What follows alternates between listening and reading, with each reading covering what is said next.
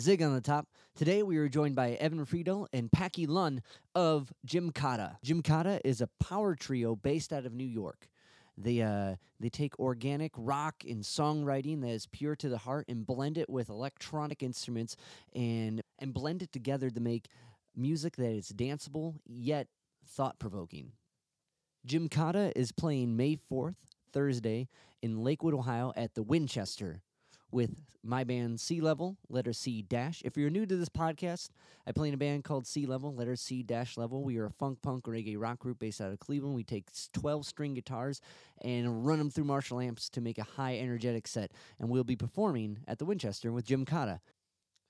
Jimkata also has a new record out. It's called Bonfires. We're going to listen to a track off Bonfires. This is Skinny Dipping off the album Bonfire. There are all these choices spread out across your lifetime, where you could just fall in line, or you could make a little noise.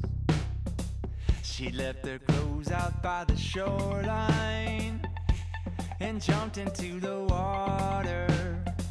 She didn't care if someone saw her.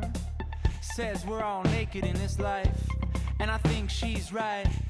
Oh, and she says, blessed are the meek, honey, blessed are the meek, for they're growing up in numbers, and ours lie when we speak. So what do you do when you think the world is falling down? What do you do when you think the world is falling down? I'm gonna jump into the water. I'm gonna speak what I believe. I'm gonna dive into this world, oh, and I won't let it fall down on me. Now me and her is like gasoline and matches. Her favorite song is Do You Believe in Magic? And I do. At least I try to.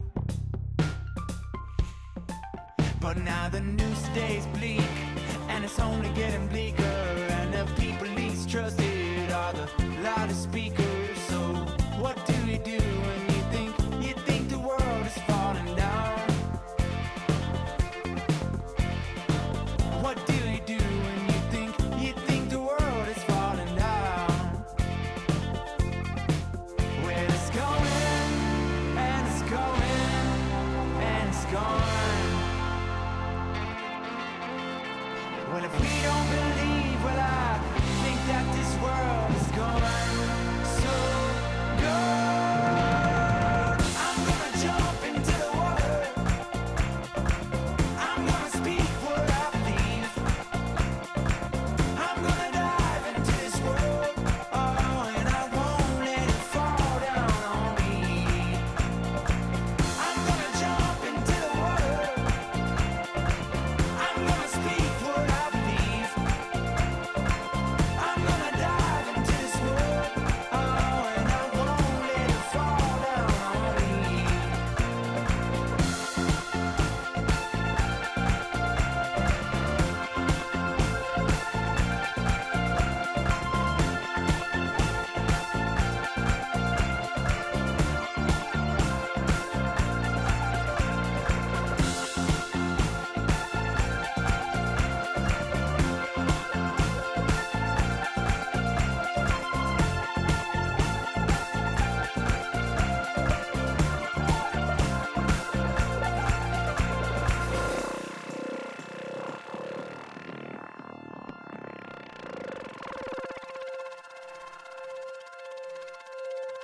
Skinny Dippin', the tune. Bonfires, the record. Jimkata. It's available now on all streaming platforms. I recommend you guys check out the album. It is a banger. So, before we get to this, one more reminder. May 4th at the Winchester. It's a Thursday. Jimkata is playing with local support from Sea Level, letter C dash, and Abstract Sounds. It's going to be a good one. Tickets are linked below. And if you guys can like, rate, review, subscribe to the podcast on one of the podcast platforms, it helps me keep talking to cool guests like our friends from Jimkata and sharing their insight with you. Final note before this interview, this was done over the phone during a thunderstorm, so there's certain points where it gets to be a little choppy. I did my best to edit it, and you can hear everything that's being said. So if it gets a little choppy, just hang through. And here we go. So my first question to kind of get into it, you guys have been to Ohio a few times. Have you been to Parma? Parma? Yeah, the city of Parma. I don't believe so. Is that I think we've played Columbus, Cleveland, Cincinnati. Okay, because Parma's like it's around Cleveland, but it's not too far from the name Parmistan, where the game is held. Oh, yeah, okay. I was gonna we make see a where you're going. Drew Carey show reference. I remember There that. Wasn't that? Yeah. Yeah. Or the Goulardi. But yeah, Parmesan. So, first of all, Jimkata, the film, is fucking fantastic. Based off your guys' name, I dove into that, and like it's ridiculous. But my question is, if Parmistan was in Parma, do you guys think you would find your way through the game, or where would you get held up? As long as there's a horse to pole vault over and so some windows with mats to fall into on the outside, I think we'll be okay. Yeah, I think those ropes, the fire rope, Yeah. would have done me in. I would have Right, fallen off right. that and got arrowed in the back. Arrowed. Yeah. Yeah, I haven't seen the movie in years, but like what Yeah? always stood out to me was how conveniently there was a pommel horse just there with handles. Yeah. There's that scene where it's like there might be a little bit of anti-American sentiment, but Oh, it's right. It's somebody right off camera just jabs him with the arrow like it came from somewhere else. Yeah, that's the highlight. Yeah, the timing is great. So you guys did you guys start playing together in middle school? Did I read that right? Yeah, a long time ago. Okay. Now, was it always Jimkata, or was there some like other earlier adaptations?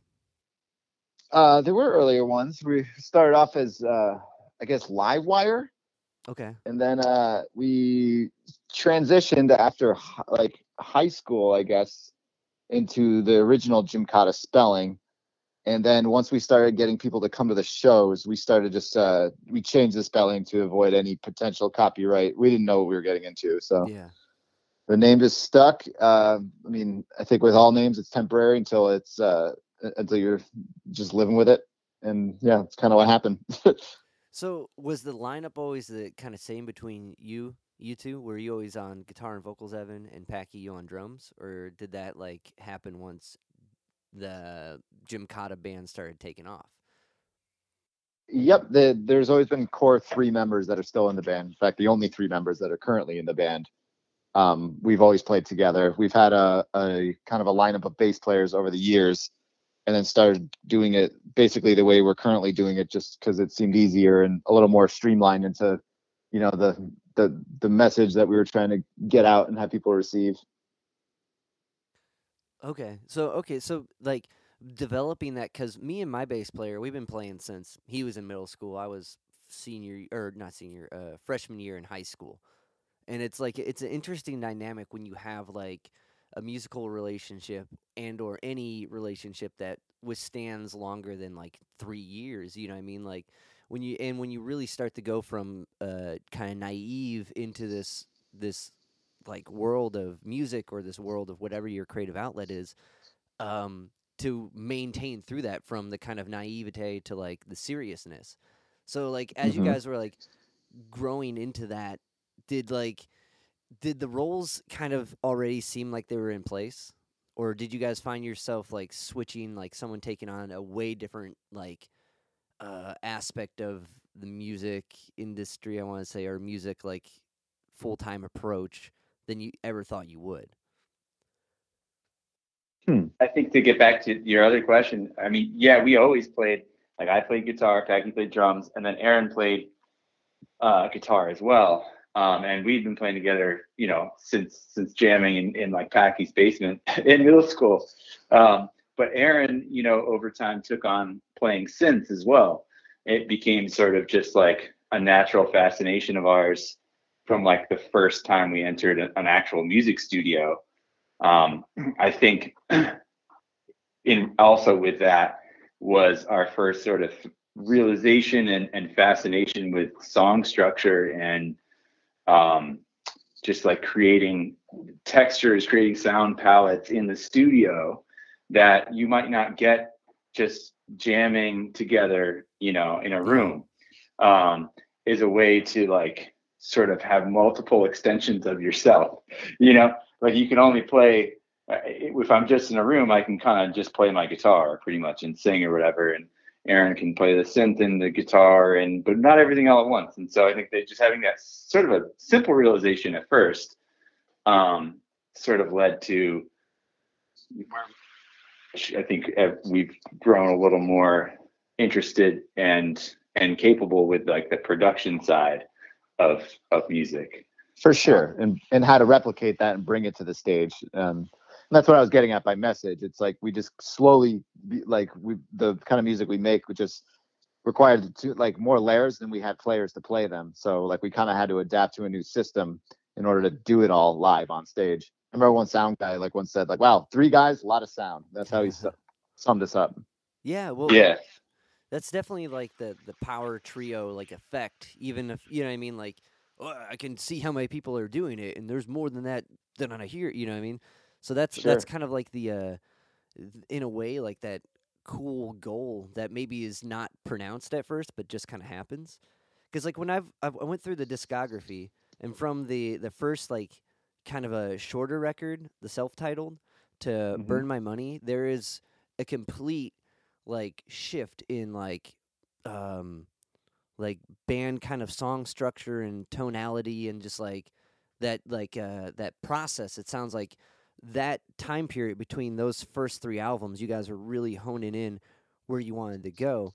Because like when I listened to the first EP, it sounded like a lot of 311 and kind of Dispatch influence. I think that's kind of to the point I was saying earlier. I think that very first one was a beginning of like a self-awareness, whereas before we were just sort of playing together as a room. Started out, back even before that, like when we were kids, listening to, punk and grunge and stuff like that, and then like sort of started jamming a little more as we got older. And but anyways, that first recording experience was one of like self-awareness of like, do we really want it to sound like that? Or do we really want this to go? This chorus is too long on the first thing. Simple sort of realizations that different experience when you're just having fun with your buddies in a room. You could play that same riff like 20 million times and it's fun every time. But if you're listening to it, you listen to it back, you're like, oh, actually, I'm bored of this after, after the first 2 times. Let's move to the next section. So it's just like that simple awareness, I think, transitioned into Burn My Money. And we went to the same studio for that one, and with just a new set of, awareness and goals and big leaps in like, our personal being aware of what our tones sounded like, our amps, our, drum tones are, and beginning of experimenting with electronic stuff too. So like there's some pretty raw, sort of, experimental beginnings. And this is for us at least, we didn't have access, I guess, to these things, but we weren't using Ableton yet. We weren't like fully keen or didn't fully understand how like the electronic artists and hip hop artists we like got the sounds they liked. So we were just sort of like mimicking those the best we could. Yeah. You know what I mean? And then like the older you get, you start to understand how those influences actually get their sounds. And that's kind of, leads to more where we are today. But I think that was part of it, was trying to like mimic some of our favorite, electronic and hip hop artists as well at the time. So yeah. how were you guys trying to? What did that kind of process look like? Was it just like using the sampler, like just the preset sound, and then eventually learning how to program it yourself, or what would that kind of, or was it just making the sound somehow and then like putting like what did that kind of process look like? Because I don't It, dabble too much with electronic instruments myself, but I do find them fascinating. sure. To me, I remember it was a matter of gear that we were using because Okay. yeah, we started off it was bass, drums, guitars, and then we slowly added samplers and synthesizers into the mix. And I distinctly remember like having the talk in the studio about like the bell curve effect, meaning like kind of the principle of like if you're going to say it, shout it. You can't really like often you can't really dip your toes into it unless you're really going to go for like the authentic like version of that. Otherwise, it just comes off as either a joke or just like underproduced. Right. So if you're going to commit to something like that, you really like, for me at least, it was about like doing my homework and making sure that there's like a space in the mix for these kind of sounds, and B, like, is this the direction that it's going in? And then you can base other choices off of that. Okay. So okay, because I'm familiar with the bell curve like through stats, right? So like now when you say the bell curve effect, are we that's just like it's going all in to that point of the like, or can you elaborate on that a little bit? It's kind of like what's the principle? You either got to whisper it or shout it. Nobody Okay, cares if you say it. So it's like right in that middle. Yeah, it's right in that middle where like you won't necessarily like it won't come across unless like you're on either end of that bell curve. gotcha. That makes sense. Okay, yeah, okay. Well, okay. So during that second record, that was committing to that whole electronic approach within your guys' sound. Then I would say so. Yeah. What okay, do you think, Evan? It's of both. I think we were still finding it. I think that was like I think by Die Digital, that's when we were more like, committing a little more to that stuff and just, you Definitely. know, I would definitely agree. Going through the discography, it's like from the first record, there's a huge step up in production, and then from the second to third, it's like from that third record on, it seems like you guys found that tone, that sound, that like balance of I guess electronic instruments and how to utilize them. Because it's like when that come out, 2012, 2012 for that Yeah. third record. So like before that, it was kind of like I remember stuff wasn't easy like growing up like through the 90s. Like I'm not used to just being like, "Hey, internet, how do I do a thing?" You know what I mean? Which Sure. is like Yeah. the process now, which is amazing. But like, so there was such an upheaval of trying to make things work. Like even just recording all our, I started tracking our early stuff on a cassette 8 track, like 4 track. I Wow. mean, Yeah. you know what I mean? Like, and then the next year, like I got one for Christmas when I was like in middle school. The next year, like I couldn't get cassettes for them anymore. So I was like, now what do I do? But yeah, so like and sort of, it's I do like parallel our process with the change in technology for sure, because like even like having access to, a DAW, like a, digital audio workstation, at first they were around in like the early 2000s, but it only got cheaper and easier to have one over time. yeah, Hmm. And and sort of more like just prevalent, and I think that also has from, I think, yeah, Packy tapped into Ableton, which we use live, and then like from Die Digital on, I think we all started to just get a little more interested in, messing around with that stuff at home, and like, yeah, creating the sounds we wanted before we went to a studio. um like I think we realized that it was harder to describe what we wanted to happen to like an engineer or producer, and it was easier just to create it ourselves and then just dump it in and be like, here, like here's the sound. yeah, yeah, yeah. Because I remember, yeah, like as Evan said, like to kind of piggyback on that, like I remember sampling into the SBS with a microphone, and like that was the earliest like form of sampling I would do, and throw it into the music and like edit it on the little digital screen on the thing. Yeah, And yeah, I yeah. kind of realized quickly like this is not going to be time effective at all. So I got to figure out a new way. So I started making samples in Ableton, and then importing them into that, and then dropping them live. Right, right. So, and it's interesting. It's all this kind of like analog process to this digital process, which works quicker and more efficiently. But it's only like after you've had your hands in the mud, so to say, that you know how to utilize and alter, alter the sound that you're working with. Um, Yeah, and no, no, sorry, not, like I remember, like Matt, who like produced those first three records, like we'd be like, oh, it'd be great to have like something like a telephone ringing here, and he would just, I remember like turned around, just looked coldly at me, and was just like, all right, where's the telephone? And I was like, and I was just kind of like, ouch, all right, so I guess I gotta, yeah, I guess this is the kick I need to kind of just like get the sounds, and it's easier to show than tell in that yeah, regard. definitely, definitely. And it's like when you're not kind of wasting studio time, so you're not paying for you to invent the sound, or to create Right. the space. You come in with that, and like that's only stuff you learn after doing it for sure.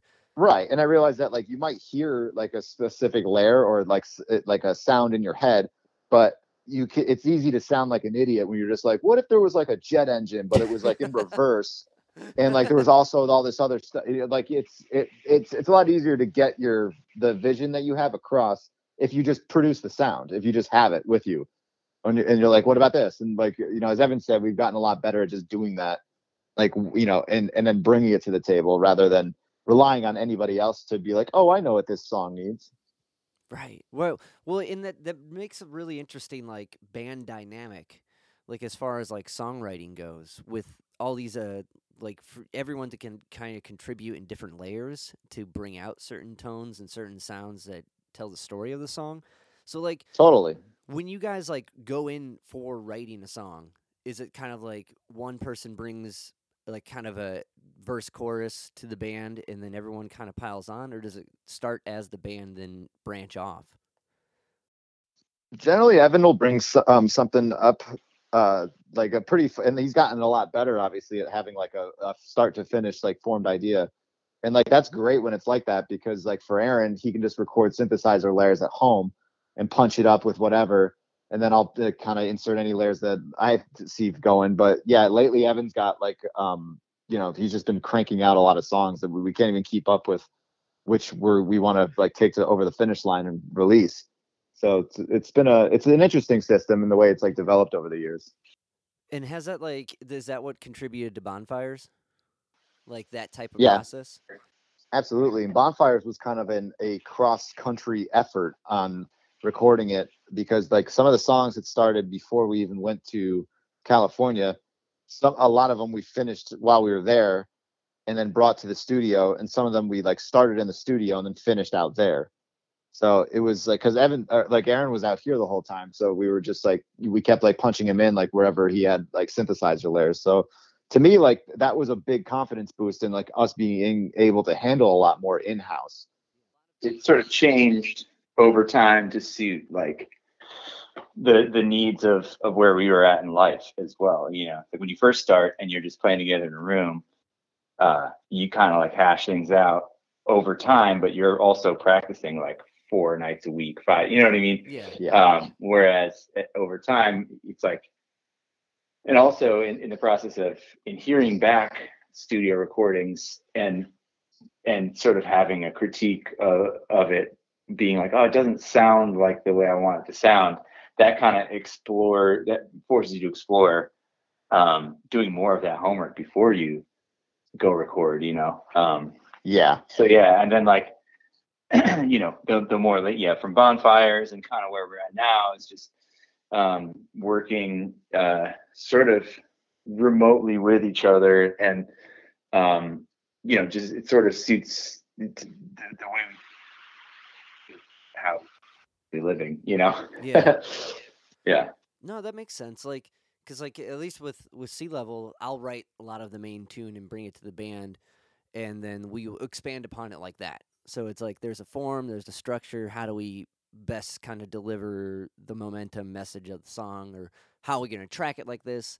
And like you know what I mean, like you start to think in those different layers, and it's interesting as kind of like someone who writes songs like kind of having that foresight of like I want to hear this type of harmony on top of it, or you know what I mean, or kind of writing around that space So I've never written with like a synth in mind, but I imagine it's kind of kind of like writing like a chord progression with a riff.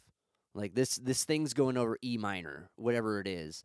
Is that kind of how you guys utilize that in the initial writing stage before bringing it to the group?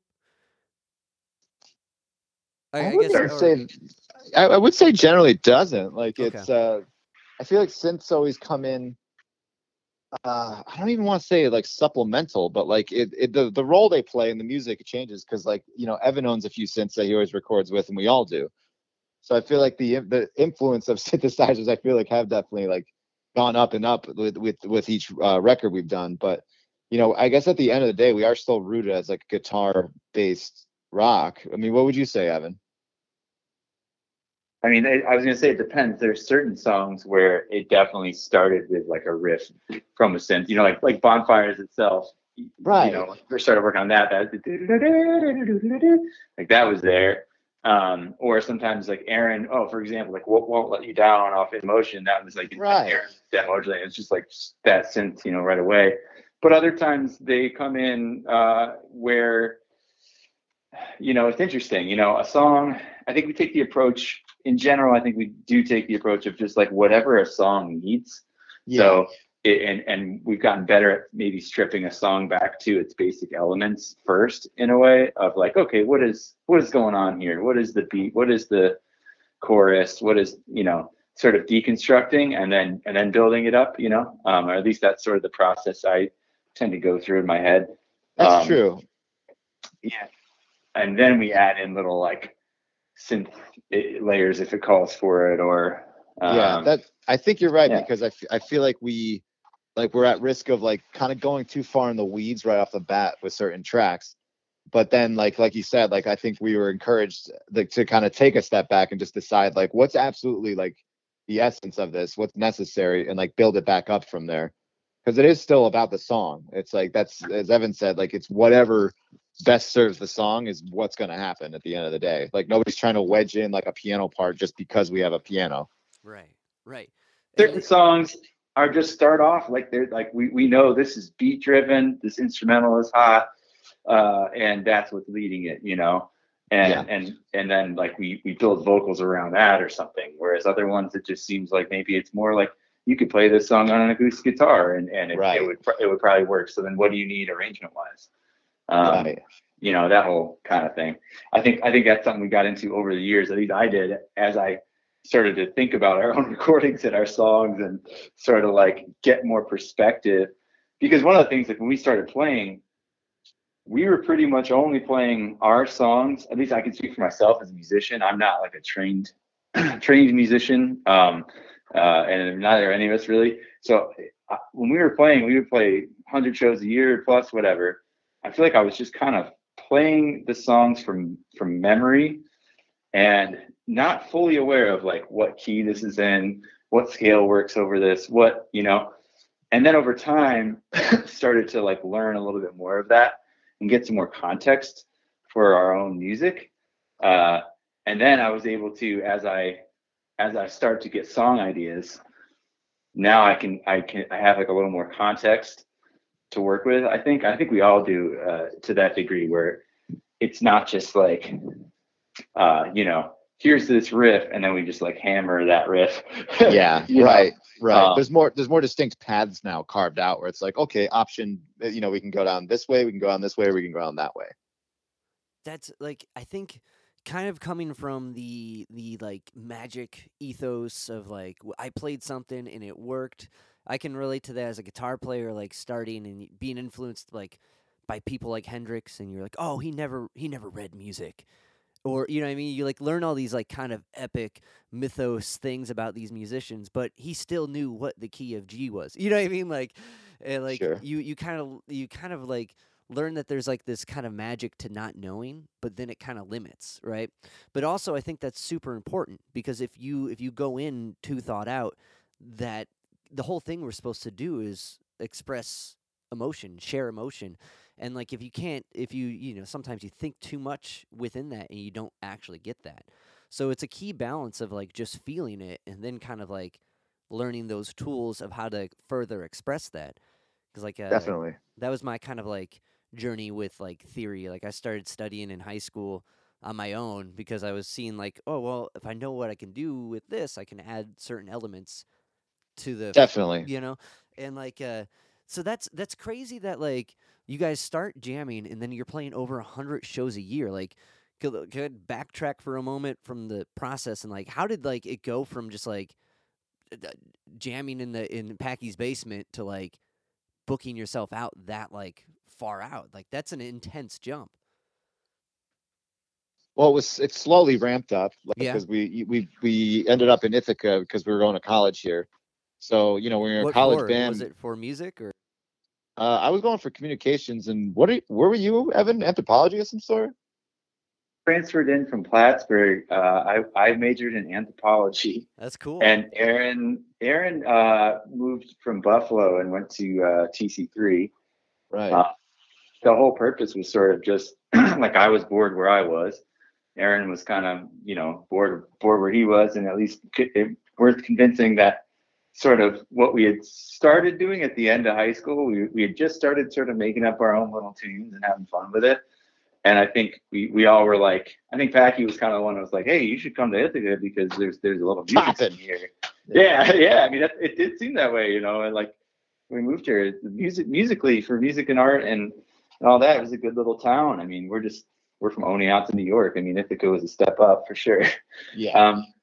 And no hate on. We love Oneonta, but Well, I think what we realized quickly is that like any bar is stoked if you bring 100 to 200 of your friends For in there for sure. the night. Yeah. So like we found that there was some we were like, oh, we actually have a little power here in like the way we get booked, because like we realized like this is like this is a nice golden ticket to have, is that like we actually have fans like right off the get go.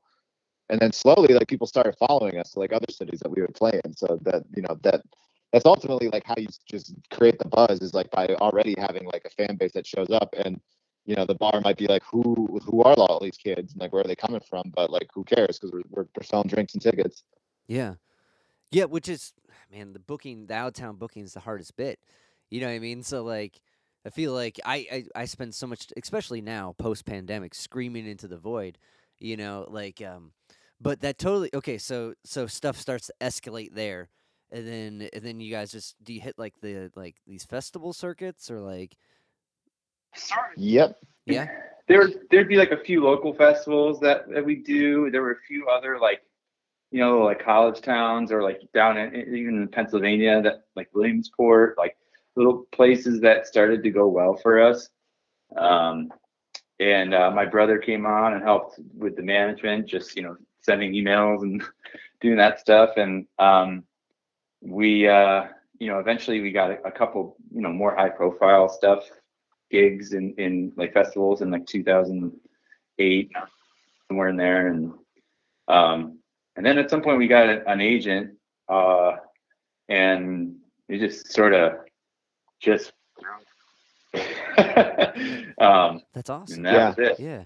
Well, other bands too from like surrounding regions, they hear of you because it's like, oh, I heard that these guys do well in, these four cities like around here. We're Yeah. coming to town, and then like we kind of cut our teeth on doing show trades. So Nice. somebody Okay. from Yeah, say yeah. Ohio, like a band like Sea Level would be like, hey, why don't we open for you guys out like in New York where you're from, in the New England, and then like in turn like you can open for us here and get you in front of a bunch of people. Yeah. Yeah, yeah. And it That's was really like word of mouth. Like Facebook had just kind of started, and it was like only students. So like early on, like it was easy to like actually make a post that only your demographic is seeing. yeah, yeah, which okay, that's the whole other like the Facebook marketing end of it is definitely changed and I think became a little more challenging. But like so that's like the show trade thing such a powerful thing cuz that takes it back to the DIY, like the basement madness, you know what I mean? Like and like in the best way. It keeps it pure, it keeps it like actually making connections and sharing people you are also moved by or I mean feel like gels well with the people you're bringing on to put them in front of, and like that's cool. That's cool. I'd like because with the guys we talk around here, show trades were a hot topic word that we started dabbling and started to do and actually have success with, but like it's interesting. It was, I don't know, pandemic made it a different go for us for a while. Yeah. Well, that was also just, to back up, like that was the only option back then Yeah. because there wasn't Spotify. There wasn't an easy way to hear about other bands outside your market other than word of mouth. And like a lot of people that we'd see would be like, "Have you heard of so and so? Oh, you got to play with so and so." What it kind of more challenging, but I nostalgic pure time. You know what I mean? More challenging, but in a Yeah. weird way, the scene seems smaller, so it was almost easier for all of us to become aware of each other like a lot earlier. Like I don't know if you know the guys in Papadozio, but Yeah. we Yeah. like Yeah. became fast buddies because we got put on the same bill in Baltimore one night, and it was just like, oh, we're friends now, aren't we? Okay, yeah, and then all of a sudden, like we just started playing shows with them, and then that led to other stuff, and then that we just kept growing and like making new connections from there. Like pretty much every city that we would hit, it was because we paired up with a band that was also doing well in that city. Yeah. Yeah. That's awesome because it's like when you do have that buddy thing, it's almost like a or the kind of bill that's put together and you don't know who you're playing with. You know what I mean? Like sometimes Mm-hmm. if it's out of your hands, like oh you guys are playing with these guys, and you get in the green room and it's kind of like they're over there, we're over here type deal. You know what I mean? You don't really buddy up, which is kind of a bummer. Yeah, it is a Um, bummer. Like we always prefer when it is much more of a hang and like people are, you know, yeah, well it's it's different. Yeah, now like it's different coming back because like we're just we went on hiatus for the good part of 4 years, and in that time I feel like a lot changed landscape wise, yeah. and so we're still like we're still kind of like reintroducing ourselves in a way to like the scene. Uh, Shift in the last like however many years in general yeah. has been that like back I think when we started even like let's say 2010, 2011, even like the early days of like you said social media stuff like that, like it's like things started in person at the show and then spread on the internet, and now I think things it's the opposite, they spread on the internet and then go to the show. Yeah, It's good like Yeah. call. it Yeah. completely flipped. It did, um yes. Yeah, and in the same time, in this at the same time, it's gotten harder to get your word out on the internet. And Yeah. so Yep. it's a strange conundrum to Well, be in. before there wasn't paid ads, and like literally, like if 15,000 people like followed you on Facebook or Instagram, that's how many people would see your posts. Like it would be Right. the people that already subscribed to you. But now, like you have to pay to even reach the people that are choosing to follow you in the first place. Yeah, that is a strange phenomena. I sat in a music tech conference. My buddy from his name's Brandon Hawkins. He puts on, or Brandon Davis. That's what he's going as. Puts on, and like they had a Royal Wooten, one of the Wooten brothers, on there, and he was just going Cool. on. Yeah, it was wicked. He was going on this spiel about just that because if you put something out, you have 1,500 followers, you put out a post and you get 20 likes, the math kind of is wild on that. You know what I mean? Yeah, S disheartening. yeah, it is. So like now there's this whole like post backstage web game on how to reach the people that already reached you. You know what I mean? Yeah, Um, and it's interesting, even though like online, it's like I've always like kind of believed that there's a balance between digital reality and reality in a way. Like it says 25 people are going to be at the show, and at the show you can probably count on 5 people. You know what I mean? Like it's an interesting dynamic between like numbers and the digital platforms compared to reality, because the reality ones are the ones that kind of really matter in a way. Those are the people that actually are moved to do something, as opposed to just kind of like support via likes or pretend attendees. I don't know. But it's interesting that it's kind of flipped like that. yeah, and you can't hate it. It's just No, different. yeah, Just yeah, like just like by the time we started playing, it was already different because like I remember when we were in middle school, like college bands would come through Oneonta, and like the only way you would ever know if they're playing is because there's a flyer on a telephone pole in the neighborhood that you live in. yeah, yeah. And I And think like what you literally had to walk by it and see that to even know that there's a show happening. And then like if anything, maybe they'll get on the college radio station and be able to run an ad, but that's it. Other than that, it's word of mouth. and I think what you said is key. It's not to hate this like change. It's to embrace it and find your place and how you can navigate through it. Because Yeah, that's such an important thing because everything is going to alter. As soon as you think you have one thing down or understand a thing, it flips. And definitely. like, And like the people that are doing the best, I feel like are always the first people to utilize a certain like method of doing things. yeah, Like we were talking how like it seemed like a lot of bands recently started doing live streams and how that really started boosting people's career because people from home could just be as lazy as they wanted to and be like, well, I'm going to check this out. I'm going to check this out 3 times before I actually go to a show, rather yeah, than if before you wouldn't even be able to research a band until you had to go and see them, and at least like you get one ticket out of them. yeah, yeah. Did you guys find yourself during the so wait before the 4 year hiatus was that at the like was that 2019 or were you guys taking a hiatus previous It started in 2017 and ran 2017? until 2021. Okay.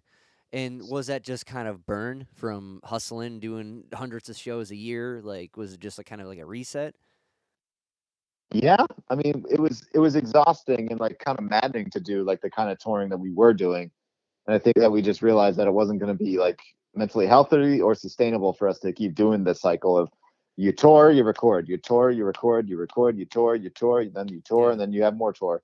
So like we were all just kind of like at an impasse of like what to do next strategy wise. So it was good to kind of take a breather like that because I feel like at a certain time you start to feel like people expect you to constantly be on, and we just wanted to kind of take a step back and gain a little perspective about like what we were doing. Right.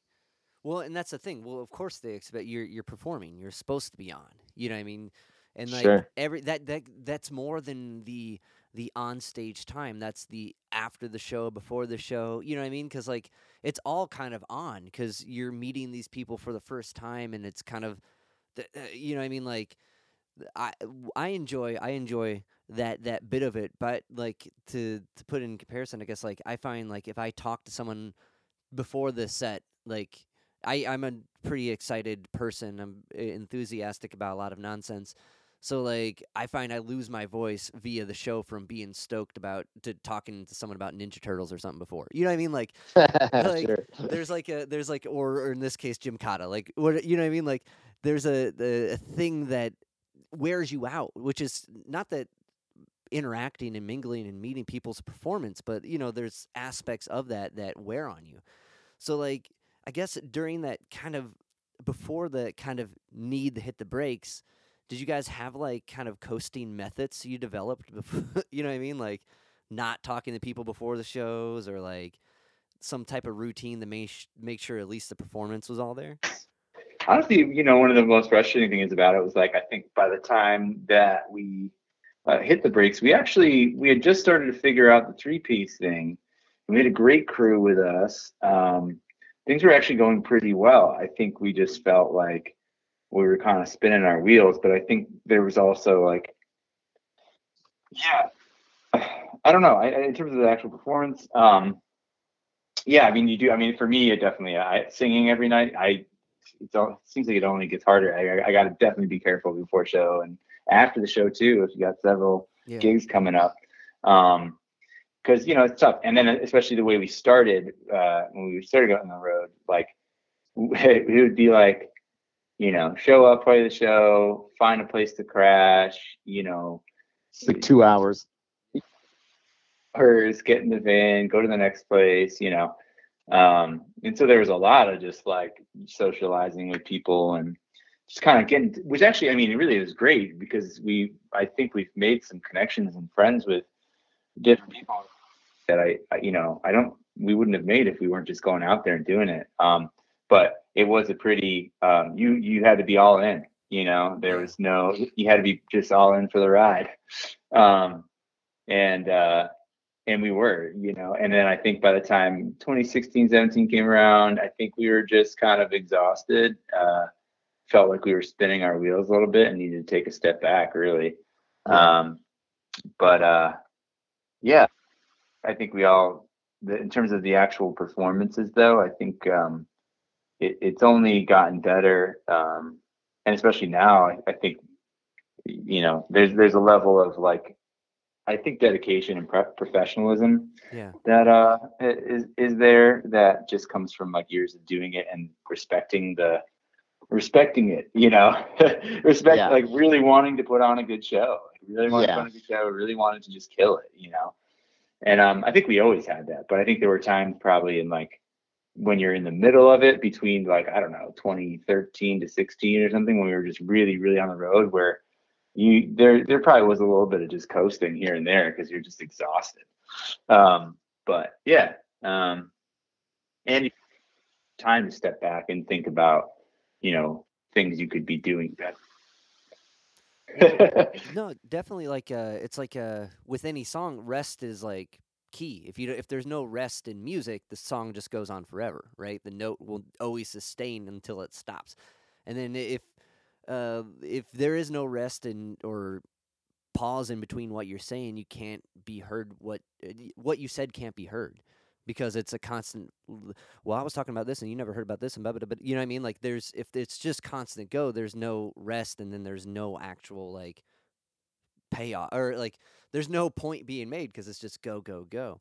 So I think being able to say we need a break and taking that is such a big deal, and we live in a society, especially with like social media, where you constantly need to be putting out, and you see like a lot of bands and a lot of other creators putting out just kind of nonsense, just because there's this urge for constant like content, as opposed to like kind of like sincere and like well crafted content. Frustrating. Yeah, That type of thing was frustrating for us. I think there was an element of that at that time when we stopped.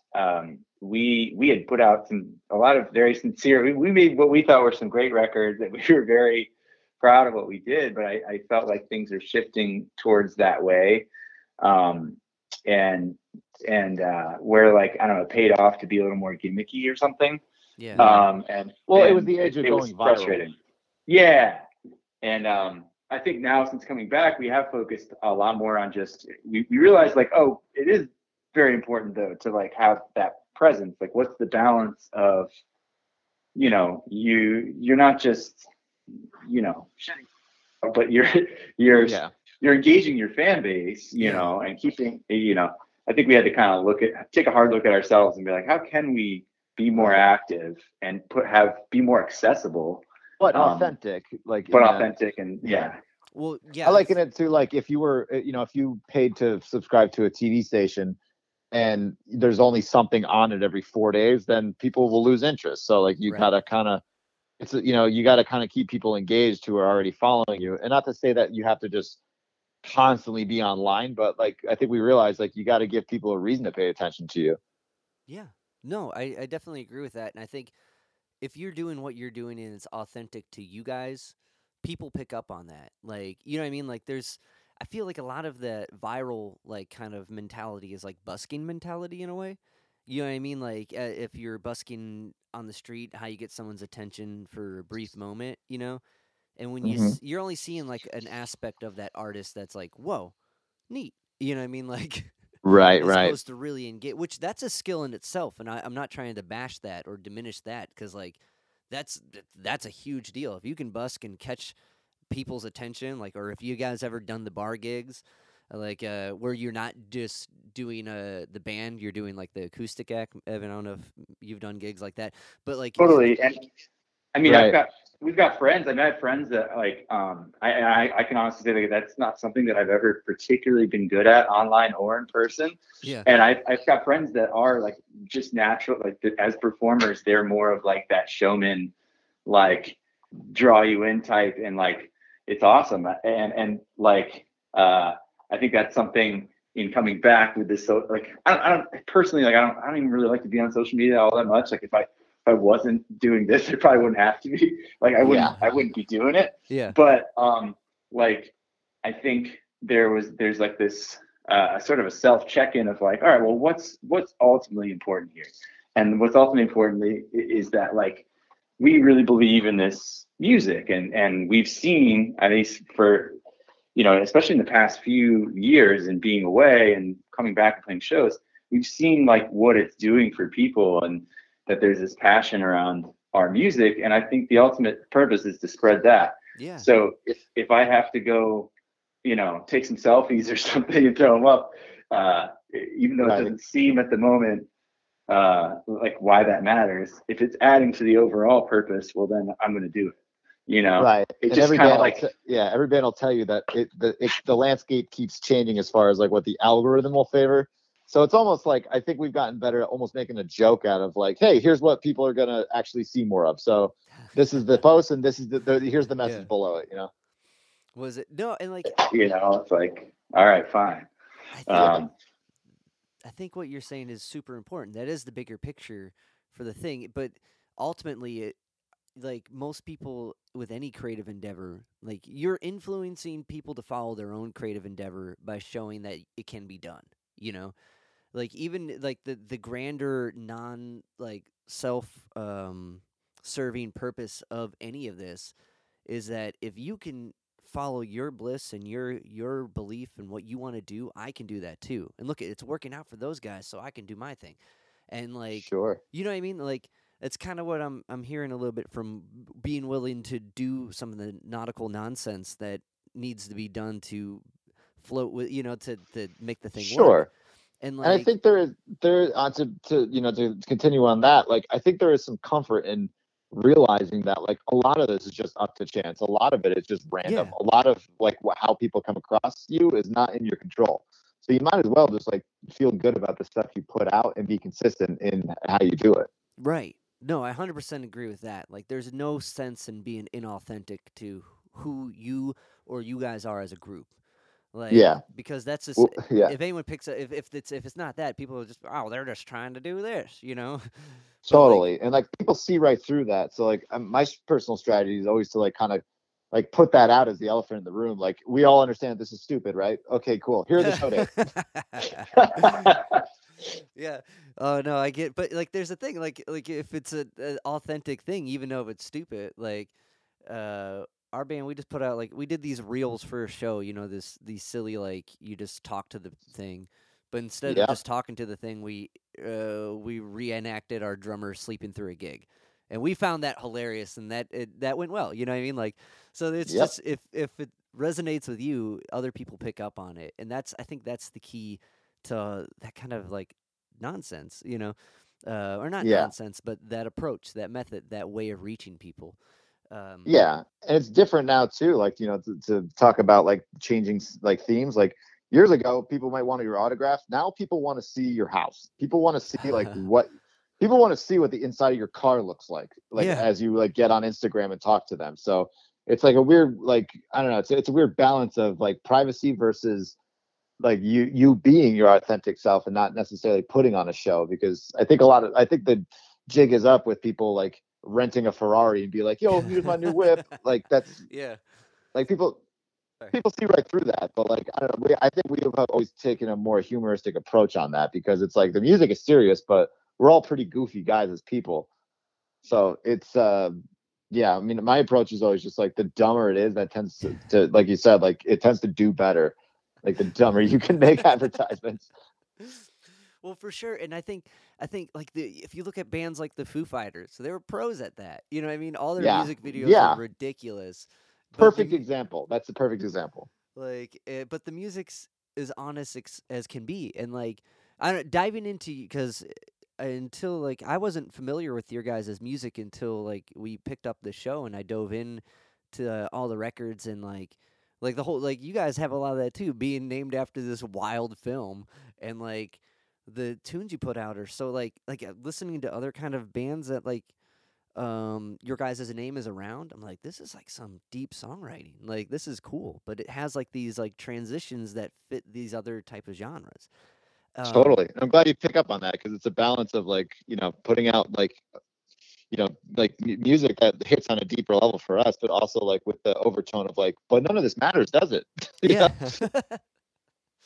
but and yeah, I think us embracing that side of it, though, the lyrical side and that deeper side has been important in the last like few years as well, because it was reflected back to us when we stopped, like through our fans. Yeah.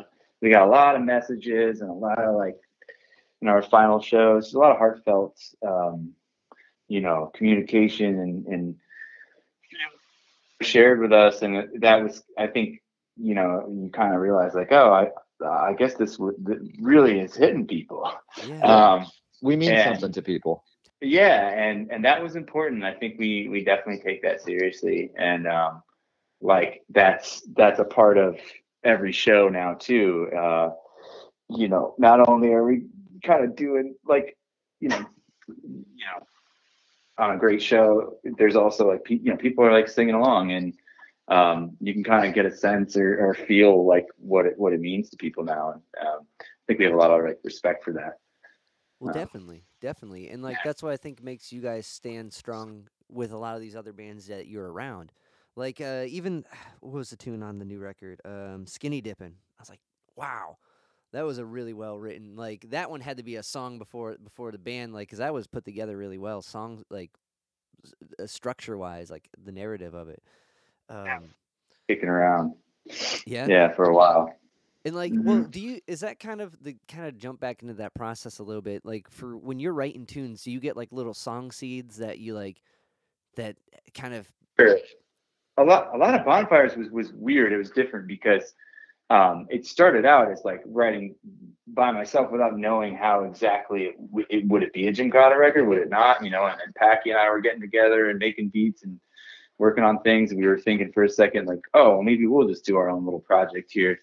And because it truly kind of everything fell apart, so we just didn't know what the hell to do. yeah, So in a way, it was kind of cool because there was really no, in my mind, there was no attachment to like what the expectations for like a Jimkata sound is, or whatever. So it's kind of an experimental record for us. I think we're like we touch a lot of different ground on that one. But that's because like I think I was just spending a lot of time by myself, like Yeah. just chasing down ideas. And yeah, it'll start as a seed. Sometimes it's a fully fledged out song, and other times it's just like a seed, it's just a beat or a rhythm or uh, um, but then uh, at that time when I was writing them, I was just doing a lot of production into what I use, and uh, was like, I don't know if we're ever going to record this actually, so I better figure out how to make it sound good by myself first, I definitely, Sure. guess. yeah, Yeah. yeah, Or yeah. and I'm sort of like I've become man, like that process, writing, being in the studio, it's like my favorite thing in the world. Yep. So it's like I just needed to create that for myself in a way. I would just sit at home for hours just doing that and be like, well, what can I do? I got to finish this song. Because I just love that process of helping, either helping someone else like finish a song or myself. I just love that creative, um, really getting into it and figuring out like, what is this song? What needs to happen here? What's next? What about these lyrics? Should I change this? Should I do that? Um, yeah, I don't know. That's cool. It's definitely kind of a magic flow like spot, and once you get in the rhythm of like problem solving each thing, and then when it's done, you're like, oh, cool. You know what I mean? Like, but it's like it's a. So did you do you or was this kind of like when there was more pandemic time? Like, was there like just a regimented thing? Like, I'm gonna go work on this for this amount of hours every day, every other day, or would that be like when a song seed would plant itself or something would pop up? I was doing, this was like probably 2018, 17, 18 or something. Uh, Felt kind of just lost because the band wasn't playing. Yeah. We just didn't know what we were doing, and I think I was like unemployed, and I just took like a month, and Yeah. I like remember. I was just like broke, and I was just like, okay, I'm gonna every day, 5 days a week, work on music, and that's kind of where I think bonfires came from in a way. Um, was I'd been reading this book called Big Magic. What is it? Elizabeth Gilbert, and she's a writer. She wrote that whatever that famous book, Eat, Pray, Oh, which okay. haven't actually read that book, but she wrote a book on creativity called Big Magic. That was Hmm. there's a lot of really cool insights in there, and one of them was she just was talking about her regimen. And one of the things she said that stuck with me was done is better than good. Yep. And I was like, whoa, like just the idea that no matter what, just go in and sit down and write every day or work on that thing you're doing every day and finish things Yeah. that like kind of like get out of your own way. Good is, um, pretty self-critical. So Yeah. I prevented, I had like a million ideas from even getting out. Yeah. So, but I've tried to take that approach a little more of like, at least just like finish things. Yeah. And not Give judging them, yourself for what comes give them a out. chance. Yeah. Whether you use them or not, whether they make it to the public or not, whatever, but at least for yourself, try to finish it. Gotcha. Done is better than good, right? Yeah. Yeah. That's cool. I That's think that's cool. kind of become our mantra. Well, that it's just kind of being in that state of create. It's like not often as musicians do you like practice creativity. You know what I mean? Like you practice kind of the technicalities that you need to do to put out the expression, right? You practice all the running the scales, running the mechanics of it, but not too often do you like have that time to practice playing with it and creating with it. And I think that's super important to do. I have a little regiment for myself that's uh, not as like not as like full song, but write a verse and chorus every other day. You know, just you have an hour. That's your limit. It comes out or it Yeah. Yeah, doesn't. anything. You know. Anything. And like even for me right now, I'm busy with like all kinds of other stuff. But like even if I can just like, I don't know, sit down with my guitar with no agenda every day and Yeah. kind of like noodle for a little bit. Yeah. And the other thing is like, not every song idea is I think the idea behind that book was like stop waiting for the big idea to come to you all at once. The Inspiration. lightning, Yeah. yeah, the lightning strike. It's gonna get, and then you're gonna finish the thing in one day, and that's the magic song. And it's like sometimes it might be that way, but Yeah. a lot of times it's just taking one little idea and messing around with it for a few hours, and Yeah.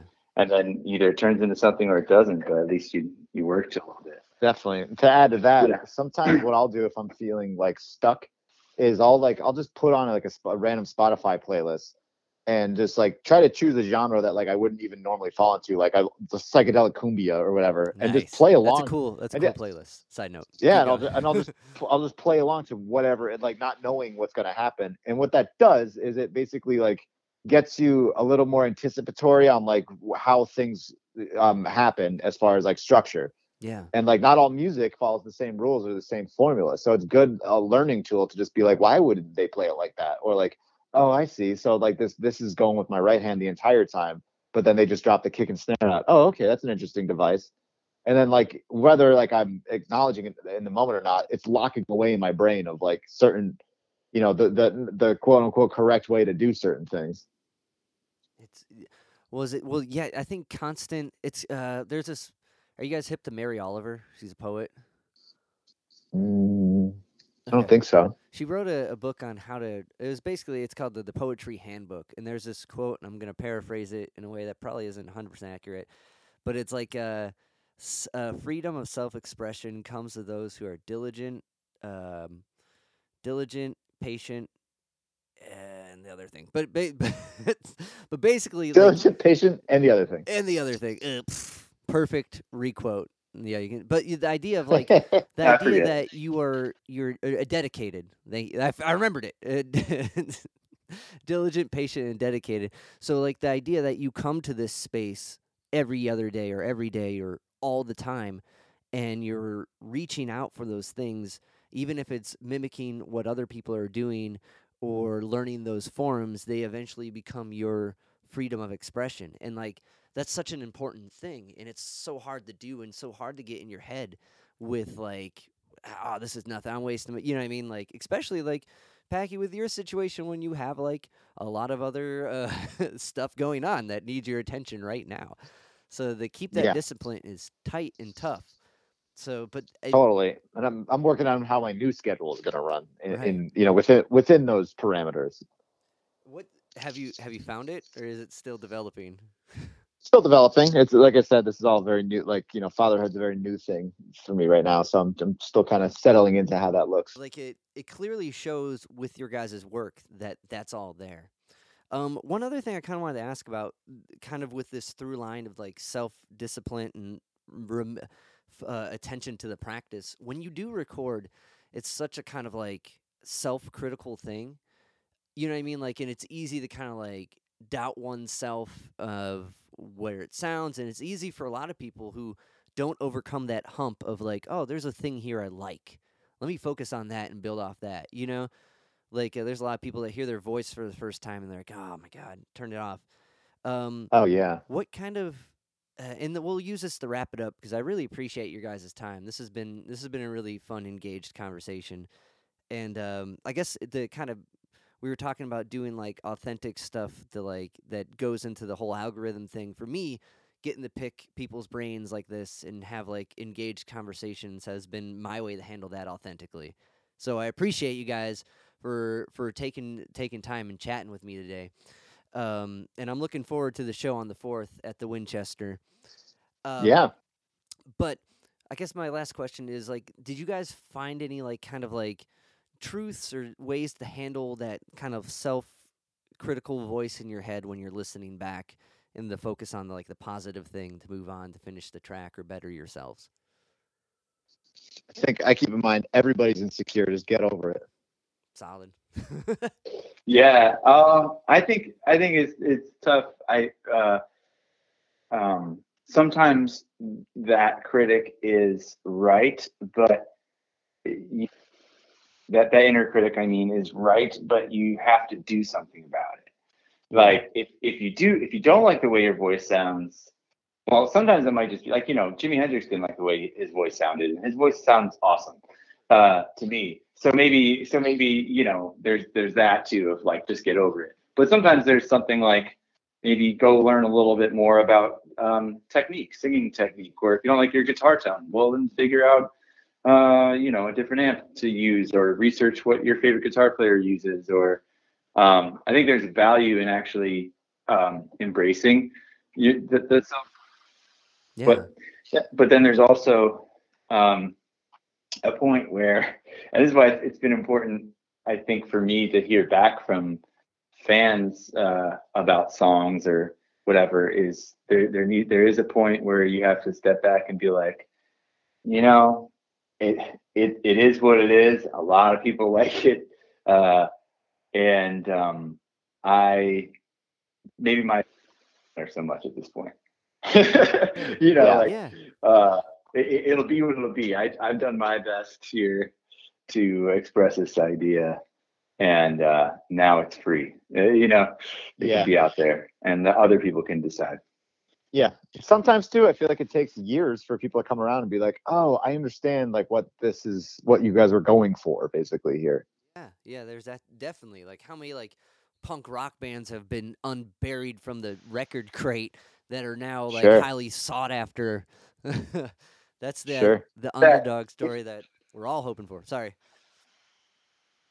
important to remember that art and music is subjective. True. So I think there's a lot of these days, especially when you scroll through Instagram or with like kind of like viral like YouTube, Instagram, TikTok culture, like there's a emphasis on the best, like who's the best drummer, who's the best singer, best guitar player, who's doing the craziest riffs and runs, um, and there's a lot of that can make you feel intimidated, as if you need to be. It's sort of a sport music, and I think it's important to remember that like no matter what you're doing, nobody has your voice, nobody has your hands, nobody does things the way you do them, and that's, you don't need to be like the best, absolute best, you know. You don't got to be the best at what you do. You just got to be the best at being you. A And it's the to piggyback off the Hendrix quote, it's like when he was on the Dick Cavett show, he's like, "I'm the best guitar player in this seat right here tonight." Like when Dick Cavett brought, you know what I mean? Like, and there's something pure about that that's inspiring, that someone we perceive as the best thinks they can get better, you know. And I think that was really well said. Do you guys? I mean, you mentioned earlier that there's a lot kind of in the works. Is there another record you guys are working on? We're just working on tracks. Okay. Yeah. And, Yeah. And anything other than like the May 4th show that you guys want to plug? Yeah. I mean, we're doing, what else are we doing? And that nearby, that same weekend, we're doing Buffalo Ironworks in Buffalo. We're doing the Thunderbird Music Hall in Pittsburgh 2 nights after that, May 6th. So, to anybody listening, they can follow us on Instagram and find all the tour dates there. A festival in Jamestown, New York, which is not too far from Ohio. That's true. Yeah, Whirlybird. Whirlybird. Okay. All right.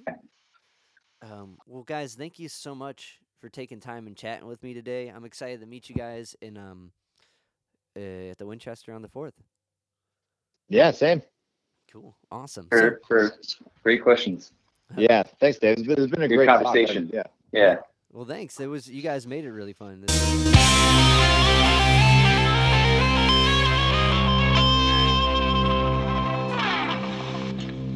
Yo, Spike Spiegel here. You just listened to Zig at the Gig podcast. Keep riding the bebop. See you, Space Cowboy. Bang.